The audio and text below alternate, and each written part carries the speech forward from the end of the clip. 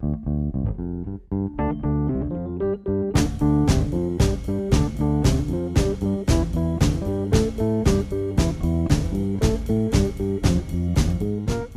is Rusty Tanton. And Amber Ray. And you're listening to Mostly ITP on the Georgia Podcast Network, the show focused on all things Atlanta and sometimes elsewhere.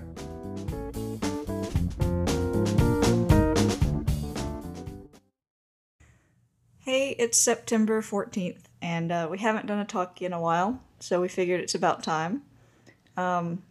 We might as well get right to it. Rusty has a bunch of voicemails queued up. Most of them are from Jen and Tony, so I guess we'll just go through and play them, and if we have any witty commentary or banter, we'll throw that in where appropriate. Yeah, we are seriously behind on playing back some of these voicemails, so apologies to folks. We also usually it won't be so long between talkies. Usually we try to get these voicemails played within a week or two of when you send them to us. You can leave us voicemails calling 678-389-9441. Jen and Tony are awesome because they leave us lots of random voicemails about lots of different topics. And we also have one from Ellie that we'll play here after we get through Jen's and Tony's because it relates to another topic we want to talk about. So here is Jen's first voicemail. Question. Does Gwinnett County really deserve MARTA? I mean, traffic is terrible. It's terrible on 85. It's terrible on 316. It's terrible all the time.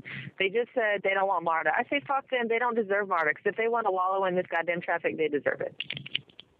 I agree. They don't deserve MARTA. I agree completely. And actually, Jen has an idea for how to remedy this. It's a little more practical than swallowing Gwinnett into the earth, which also might be nice. So here's her next voicemail. If you live outside the perimeter, you should have to pay a toll tax to get inside, and then maybe we can speed up the paving on the connectors. That's a good idea because all these people come in every day from outside the perimeter, and they don't have to contribute to try to keep up the infrastructure that they benefit from. I think something should be done about that. I totally agree. This argument because I am not a libertarian and I hate freedom. Yeah. Yeah, you freedom hater. Yeah, this argument's just about as old as Atlanta/Georgia politics, at least going back to the 50s. Manuel Malouf, who was the CEO of DeKalb County, actually suggested going around in parking lots and leaving tickets on people's cars who were from outside of DeKalb or Fulton counties. I think that's why not? Fuck kind of an awesome idea because you're going to come in, you're going to use this system, and yeah, you pay the toll, but you don't pay any of the taxes involved with funding the damn thing. And then whenever a vote comes up, like it just did a couple of months ago in Gwinnett County, you say, oh no, we don't want to pay for it. We just want to use it. Mm-hmm. So yeah, I agree with Jen. Fuck those people. So... all right. You got anything else on that topic? No. Okay, moving on to another topic. This voicemail was from Tony. He apparently heard something on the radio. August 9th, listening to the Braves game, and Chip Carey died like 6 days ago, and they're still running a commercial that you can fit in the box with him if you win a contest. I think after 6 days, they probably should have figured out things. I'm not drunk, by the way, leaving. Fine. I really like how he had to qualify it by saying, I'm not drunk, by the way. Well, they should have pulled that ad. Well, here's the thing. He left a voicemail almost immediately after. Oh, wait, maybe I am drunk, because that was to go in the booth with Chip, and Skip was the one that died. So I'm an asshole. So apparently the radio didn't screw that up. Tony screwed that up, but that's okay. We're still glad he left a voicemail about it because drunk or not, both are encouraged. Indeed. All right, so this is the kind of stuff we really like from Jen and Tony because they just leave us all sorts of random thoughts and things and things they encounter in their daily lives. So here's one from Jen. I just learned that Superman's real name is Kal-El. What kind of bullshit name is that? L like the letter? I think it's Kal-El. At least that's how it's always written out. I saw something about that one time. Like it was a trivia thing, or it was probably some obscure reference that I didn't get because I was never really into Superman. I like Superman. Okay, I mean, I don't know. Isn't Smallville about him? Yeah, Smallville's more about Clark Kent growing up. Wait, how is his real name Kal-El? Because he's from a different planet. So Clark Kent. So that's his bullshit name from another planet, and then Clark Kent is the name, Earth name he got on Earth. Oh, because he's from Krypton. Krypton, indeed. Very good, Amber. I knew that. Nice work. Everybody knows that. Okay. All right, so let's see. One more here from Jen. This will be the last one we play from Jen and Tony. Tony used to think horrors were interesting, and then he became one. Fair enough. Those are words of wisdom. And I like how you said, this will be the last one we'll play from Jen and Tony, because they're a unit, because they're a couple. You know? They are a we now. That's They're how an it goes. us. That's how it works. Eventually, you'll find yourself saying, oh, we can't be there that day, or we can't do No, they this. already say that. They already say that. And I remember hearing Jen resisting it, which was kind of funny. All right, so those are the voicemails from Jen and Tony. We actually have a couple of more sitting here that I'm going to save for a future podcast because they're kind of long. And I wanted to get Ellie's voicemail in here too. She responded to a podcast we did, I guess, a month or two ago about the first. Oh, it was more than that. Yeah, I mean, it was whenever the first episode or the first or second episode of Swingtown came out is when we did that. And there have since been like 10 episodes of Swingtown. That's what we're going to talk about. We're going to talk about that later, but first we'll play you Ellie's voicemail. Hey, Amber and Rusty. This is Ellie from the Bedroom Radio podcast, and I just listened to your latest episode. I wish I had come to it live, but I didn't realize you were doing it until later. But I listened to it and actually did homework before. I went ahead and watched both episodes of Swingtown, and I just wanted to share some of my thoughts about it as a person that I guess I count as a swinger. I don't really know. We're sort of like slutty polyamorous people or nice like relationship-y swingers, something in between that. And you know, I thought the criticisms you guys gave the show were really spot on. Of course, you know, the cheesy 70s stuff was interesting. The storylines that seem to be operating are interesting. And honestly, like, I thought that the neatest part of the show was the sort of adolescent storylines, and either cliche, like, you know, awkward kid likes other awkward kid, or girl has to crush on teacher. But those I found more intriguing than anything that was happening with the couples, which is hard, you know. It's weird that should beat out the, you know, crazy kinky quaalude sex or whatever. And one of the things that I noticed was this character of Janet, the thwarted old best friend and neighbor.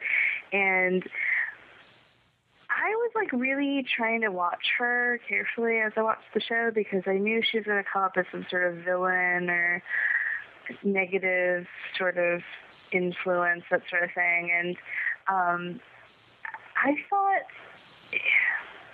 it felt a little like she was being sort of condescended to because she isn't making this choice, or she isn't familiar or comfortable with these things. And, you know, while I'm definitely a sexually liberal person myself, it was a struggle to kind of watch a woman be put down in that way, but I don't know. I think I'm going to keep watching the show, honestly. Like, it was just intriguing enough that I thought it's probably worth it. And considering what's normally on network TV, like, of course it's going to be sensationalistic and over the top in the way they, you know, set the setting and all of that stuff. But the stuff you said definitely makes sense. You're right. The communication, informed consent, all that stuff was missing, and I guess it's not dramatic enough. You know, if the conclusion is going to be, yeah, we're going to fuck this couple anyway, then perhaps. Am I allowed to say fuck in your podcast? You could beep it if you need to. I don't know how like family friendly you try to be. I don't know what I'm talking about. Anyway, one thing that I thought was good is, you know, even the real opening beginning scene that showed the swinger couple. And you saw like some jealousy issues come up, or some resentment with the wife. And she was able to say something to her husband about it, like, hey, let's, you know, deal with people our age from now on, that sort of thing. And it seemed like he just took it and accepted it. And so there's some exhibition of communication, but it seemed like the crucial communication in the show was definitely off stage, and that's, I don't know.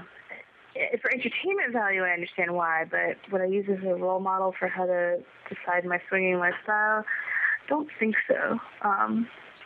8 tracks and all. So, good episode, guys. I really enjoyed listening to it. And next time you do a live thing, I'll try to make it because that sounds like fun. And I hope you appreciate the comments. I'll talk to you later. Bye. First of all, you can definitely say fuck on our podcast. We say fuck a lot. Yeah.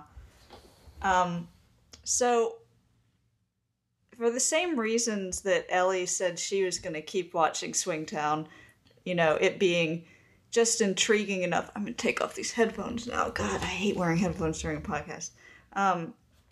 For those same reasons, we kept watching it too. Because even though we thought, you know, after the first 2 episodes, this is cheesy, they're laying the 70s theme on thick, everybody is extremely typecast. They're not, you know, covering communication. We were still intrigued because it's the first time anything like that has ever been on network television. Absolutely. And so we got hooked, and every episode, honestly, just kept getting less sucky. I definitely stand by those early criticisms of the show because the characters in the beginning definitely were typecast, but I'm pretty sure we also added the caveat that this is how pilots go. They typecast people. They put the biggest caricature.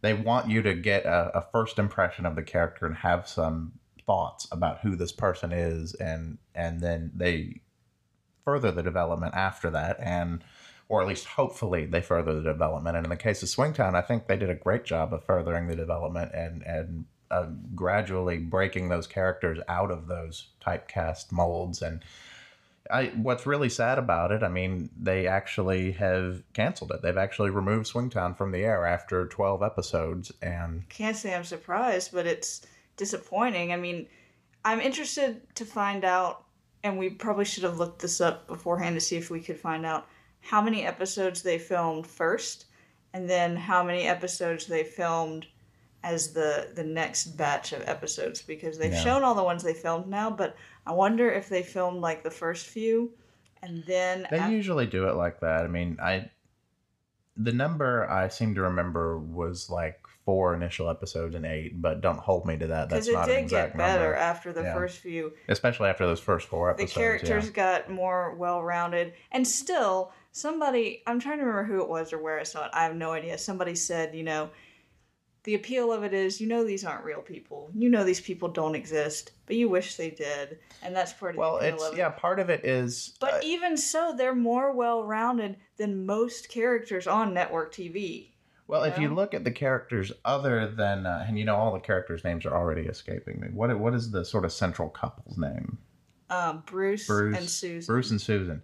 Other than Bruce and Susan, Bruce is an investment broker, so he probably has a little bit of real money coming in. But other than that, all these folks are really blue-collar kind of folks. I mean, or at least, you know, like lower-level white-collar. Tom and Trina aren't. They're Tom rich. And Trina, well, Tom is an airline pilot. I mean, that's not rich, you know. Well, I mean, he's making okay money. She has a bunch of money from somewhere else. That was mentioned at some point in the show. They live in that big house in that rich neighborhood that Susan and Bruce moved to because they were moving up. I didn't know about her money. Airline pilots make a lot of money, don't they? Well, not now. I mean, maybe they did then. I don't know. But their friends but the thing rich. About like Susan's money, or not Susan's money, Trina's money, I didn't know about that because that basically makes the whole premise of an essay I read somewhere wrong. Oh.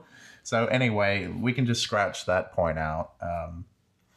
I was going to just throw a shout out to Twitter and say that Darren and Joseph also suggested we should talk about Swingtown. It's always good to get Twitter suggestions as well as voicemails and emails and all these other good things. We really miss Swingtown now. We're really sad that it's over, and there's a possibility that cable will pick it up or even Showtime or something. There was an article, I think, in the New York Times that said Showtime might pick it up. The interesting thing, I think, is that apparently when it was first being written, it was written with something like Showtime in mind. But I think it's actually, in a way, it's better that it ended up on network TV because it made it a little more interesting. It's like you were talking about a while ago, like telling clean jokes is harder than telling dirty jokes. It is, absolutely. And there were a few things where it was kind of like you could tell, it was just because it was on network TV, like they said screw instead of fuck, and you're like, they wouldn't have really said screw. They would have said fuck. But for the most part, I think they did a good job of making it not ridiculous. And it was more interesting. It's interesting and important that the focus of the show was not on, ooh, kinky, crazy sex all the time, everybody's fucking, but on the relationships and communication and friendships and how all that plays out. Yeah, I think the thing with a show like that on cable is there would be at least a temptation in place at some point, maybe late in the show's run, to start cutting corners and just have the sex be the central attraction without putting a lot of thought into the writing. And on network TV, you don't have that luxury because you can't show the sex, or at least not much of it. And what Ellie was saying and what we said in our first review about there not being enough focus on communication, I think they took care of that. They got better with that later in the show. Well, it's interesting because you saw that Tom and Trina do communicate. I mean, not perfectly, of course, but nobody's ever perfect with that kind of thing. It's Bruce and Susan who have real problems. Mm-hmm. And they had problems at the beginning, and they continued to have problems. And so it just kind of goes Susan to and Roger, show for that matter, had problems. But it's not like the kind of sex that you choose. It's the communication or lack thereof that can really affect a relationship. And as the show was coming to an end, you saw both Susan and Rogers and... Susan and Bruce, Janet and Roger. I'm getting all these character names mixed up. You saw both of those relationships on the verge of unraveling. One other complaint that I would have to throw out there is I think, and this has nothing to do with the writers, I think these storylines were accelerated because they knew it was going off the air. I think there's a lot of things that probably should have played out over 2 or 3 seasons of the show that ended up being played out in one, because they were just trying to get it all out there. One short season, because remember, when the show starts, it's July 4th weekend. When the show ends, it's Labor Day weekend. So all of this stuff happened over the course of 2 months. And it's a lot of stuff. And they ended it with several major cliffhangers. So, I guess whoever can pick it back up. But I think you're right that the writers knew that it wasn't going to stick around on network TV, so they accelerated it. And I can understand that because, it's really amazing that it got on network TV in the first place. So that in and of itself is an accomplishment, even if it's not perfect. It's something. It's better than having, the same old bullshit. And another thing, just real quick, that I think is interesting and good about the show, too, is that it's the only show I've ever seen, that's on network TV or any kind of mainstream media that deals with feminism and presents it as, a part of life and not the butt of a joke. And it's just in the storyline, and it's not like, ooh, the feminist, like a huge deal. Like, it's just part of some of the characters' lives, and, it's just there. And I think that's really important, too. I don't really think I've seen that mentioned anywhere in anything I've read about it, but I think it's a really important thing. Yeah, I agree. So, too bad that Swingtown's gone, but hopefully it'll come back somewhere. Yeah, fingers crossed it'll get picked back up. It may not be gone yet, but it is for now, and probably is for... I doubt it'll come back the next TV season. It might be the season after. Maybe they'll put it out on DVD. Yeah, probably will. So, next subject. We have an email that we got from a fellow named Jeff. Speaking of swinging. Yes. Do you want me to read it, or would you like to read it? I'll read it. My girlfriend and I have been thinking about checking out one of the swinger clubs. Found your podcast. Thank you. We're first-timers, unsure what to expect. We were still left with one question. In the mattress rooms and other such soft places, what is done regarding cleanliness and hygiene? Once a couple finishes their business, are there fresh sheets to put down, or does the next couple throw themselves down in the evening's accumulation of sweat and other unsavory leftovers? Is there any standard procedure that people follow to keep this under control, like using condoms or something? Well, I'll just kind of try to say what I said to him in the email. Actually, if I can scroll down. Yeah. I can't use a mouse with my left hand. But the way it works is at Trapeze, when you go and get your, like, go to the locker room and change, and you get a towel. And when we first went there, we were kind of like, why are they giving us towels? I mean, who's going to be modest back there? The whole point is to be naked and have sex. And then we realized, oh, the towels are not for covering up. The towels are for practicality. Because whenever you sit down or lie down anywhere, you know, it's a common courtesy. You kind of put your towel down first. Yeah. Especially if you're fucking there. And, you know, every once in a while, we've put our toe in a wet spot or something, and that's gross. But, I mean, really, I would prefer if they had, like, attendants, you know, who change the sheets and stuff. But I guess they figured that'd be too difficult to keep up when it's busy. Yeah, I mean, I can think of pros and cons of that approach. I mean, I don't know. I guess maybe there'd be people who'd be uncomfortable with those people just kind of hovering around right there. I don't know, but there's so many other people around. There's attendants walking around that area all the time. Yeah, so I don't know.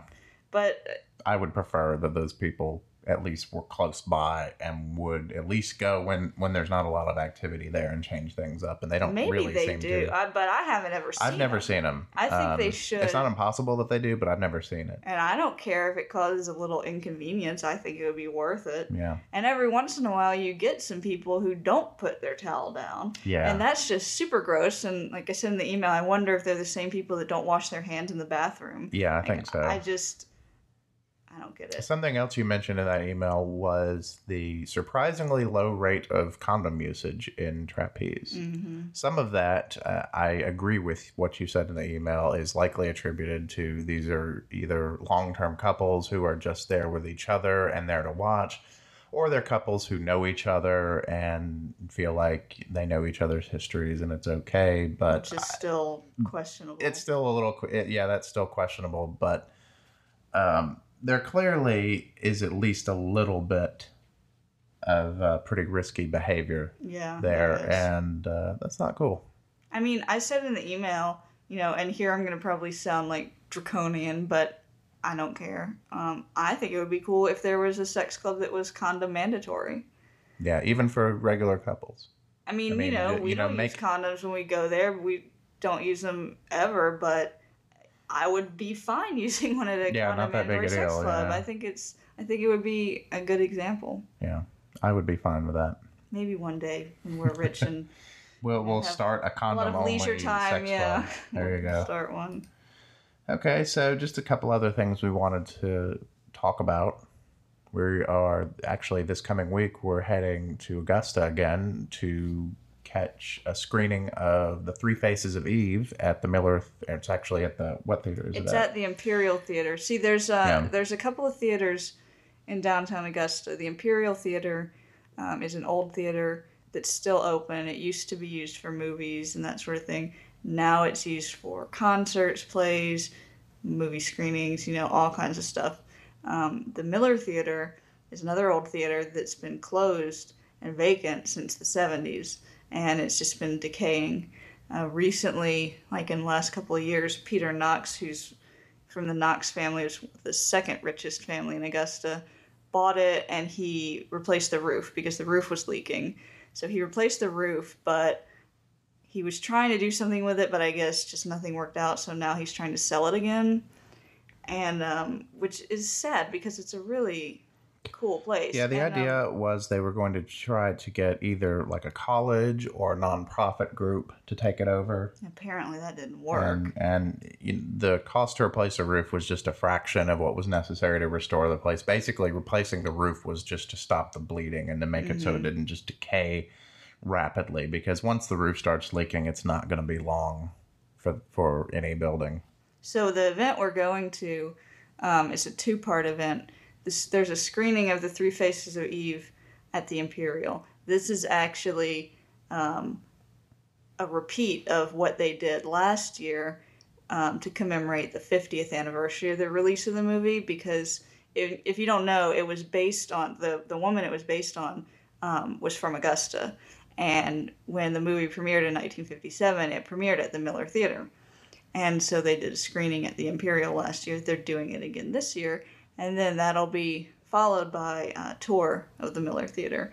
And since I've never been inside it, I'm really intrigued and really excited about it. Yeah, me too. And we might do a podcast. I mean, we'll probably definitely talk about it after we do it just ourselves, but we might do like some audio interviews with people there. Quite possible. And then I guess just the last thing, we've been looking for a house. We'll be buying a house early next year, and we've been looking at a lot of parts of Atlanta. You want to talk about that? Yeah, sure. Right now, we've been all over the city. Right now, I think we're favoring two areas: East Atlanta and what was it, Kirkwood? Kirkwood. Those are the two areas we found the most that we've liked. We really like Kirkwood because it's a very convenient location, yet it feels pretty kind of tucked away.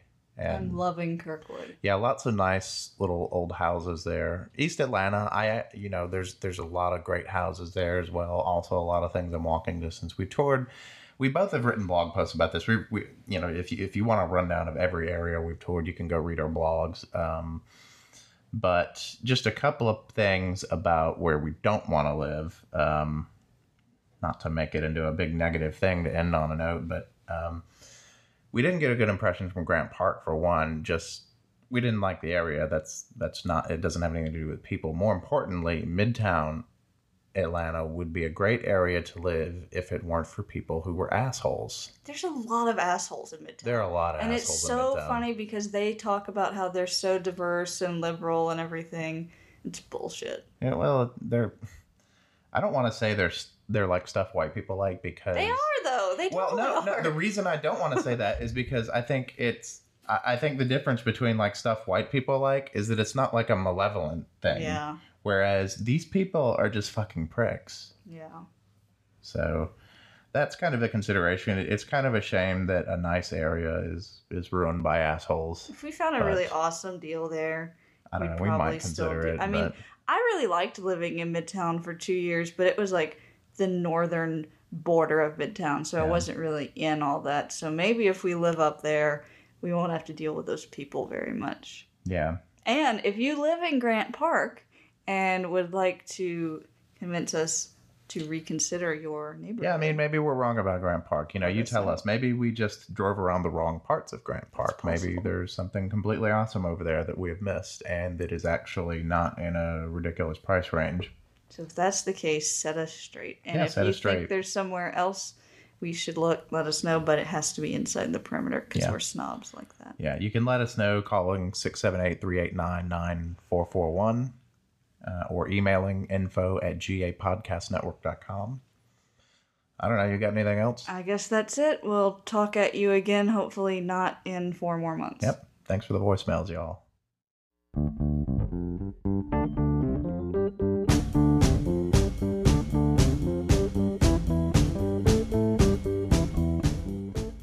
The song you heard in this podcast was Flux by Drop Trio, available only on Magnatune.com. Thanks for listening to Mostly ITP on the Georgia Podcast Network. Visit us at gapodcastnetwork.com. If you have a question, comment, or drunken rant, leave us a voicemail by calling 678-389-9441. Who knows, it might be featured in a podcast. You can also email us at info@gapodcastnetwork.com.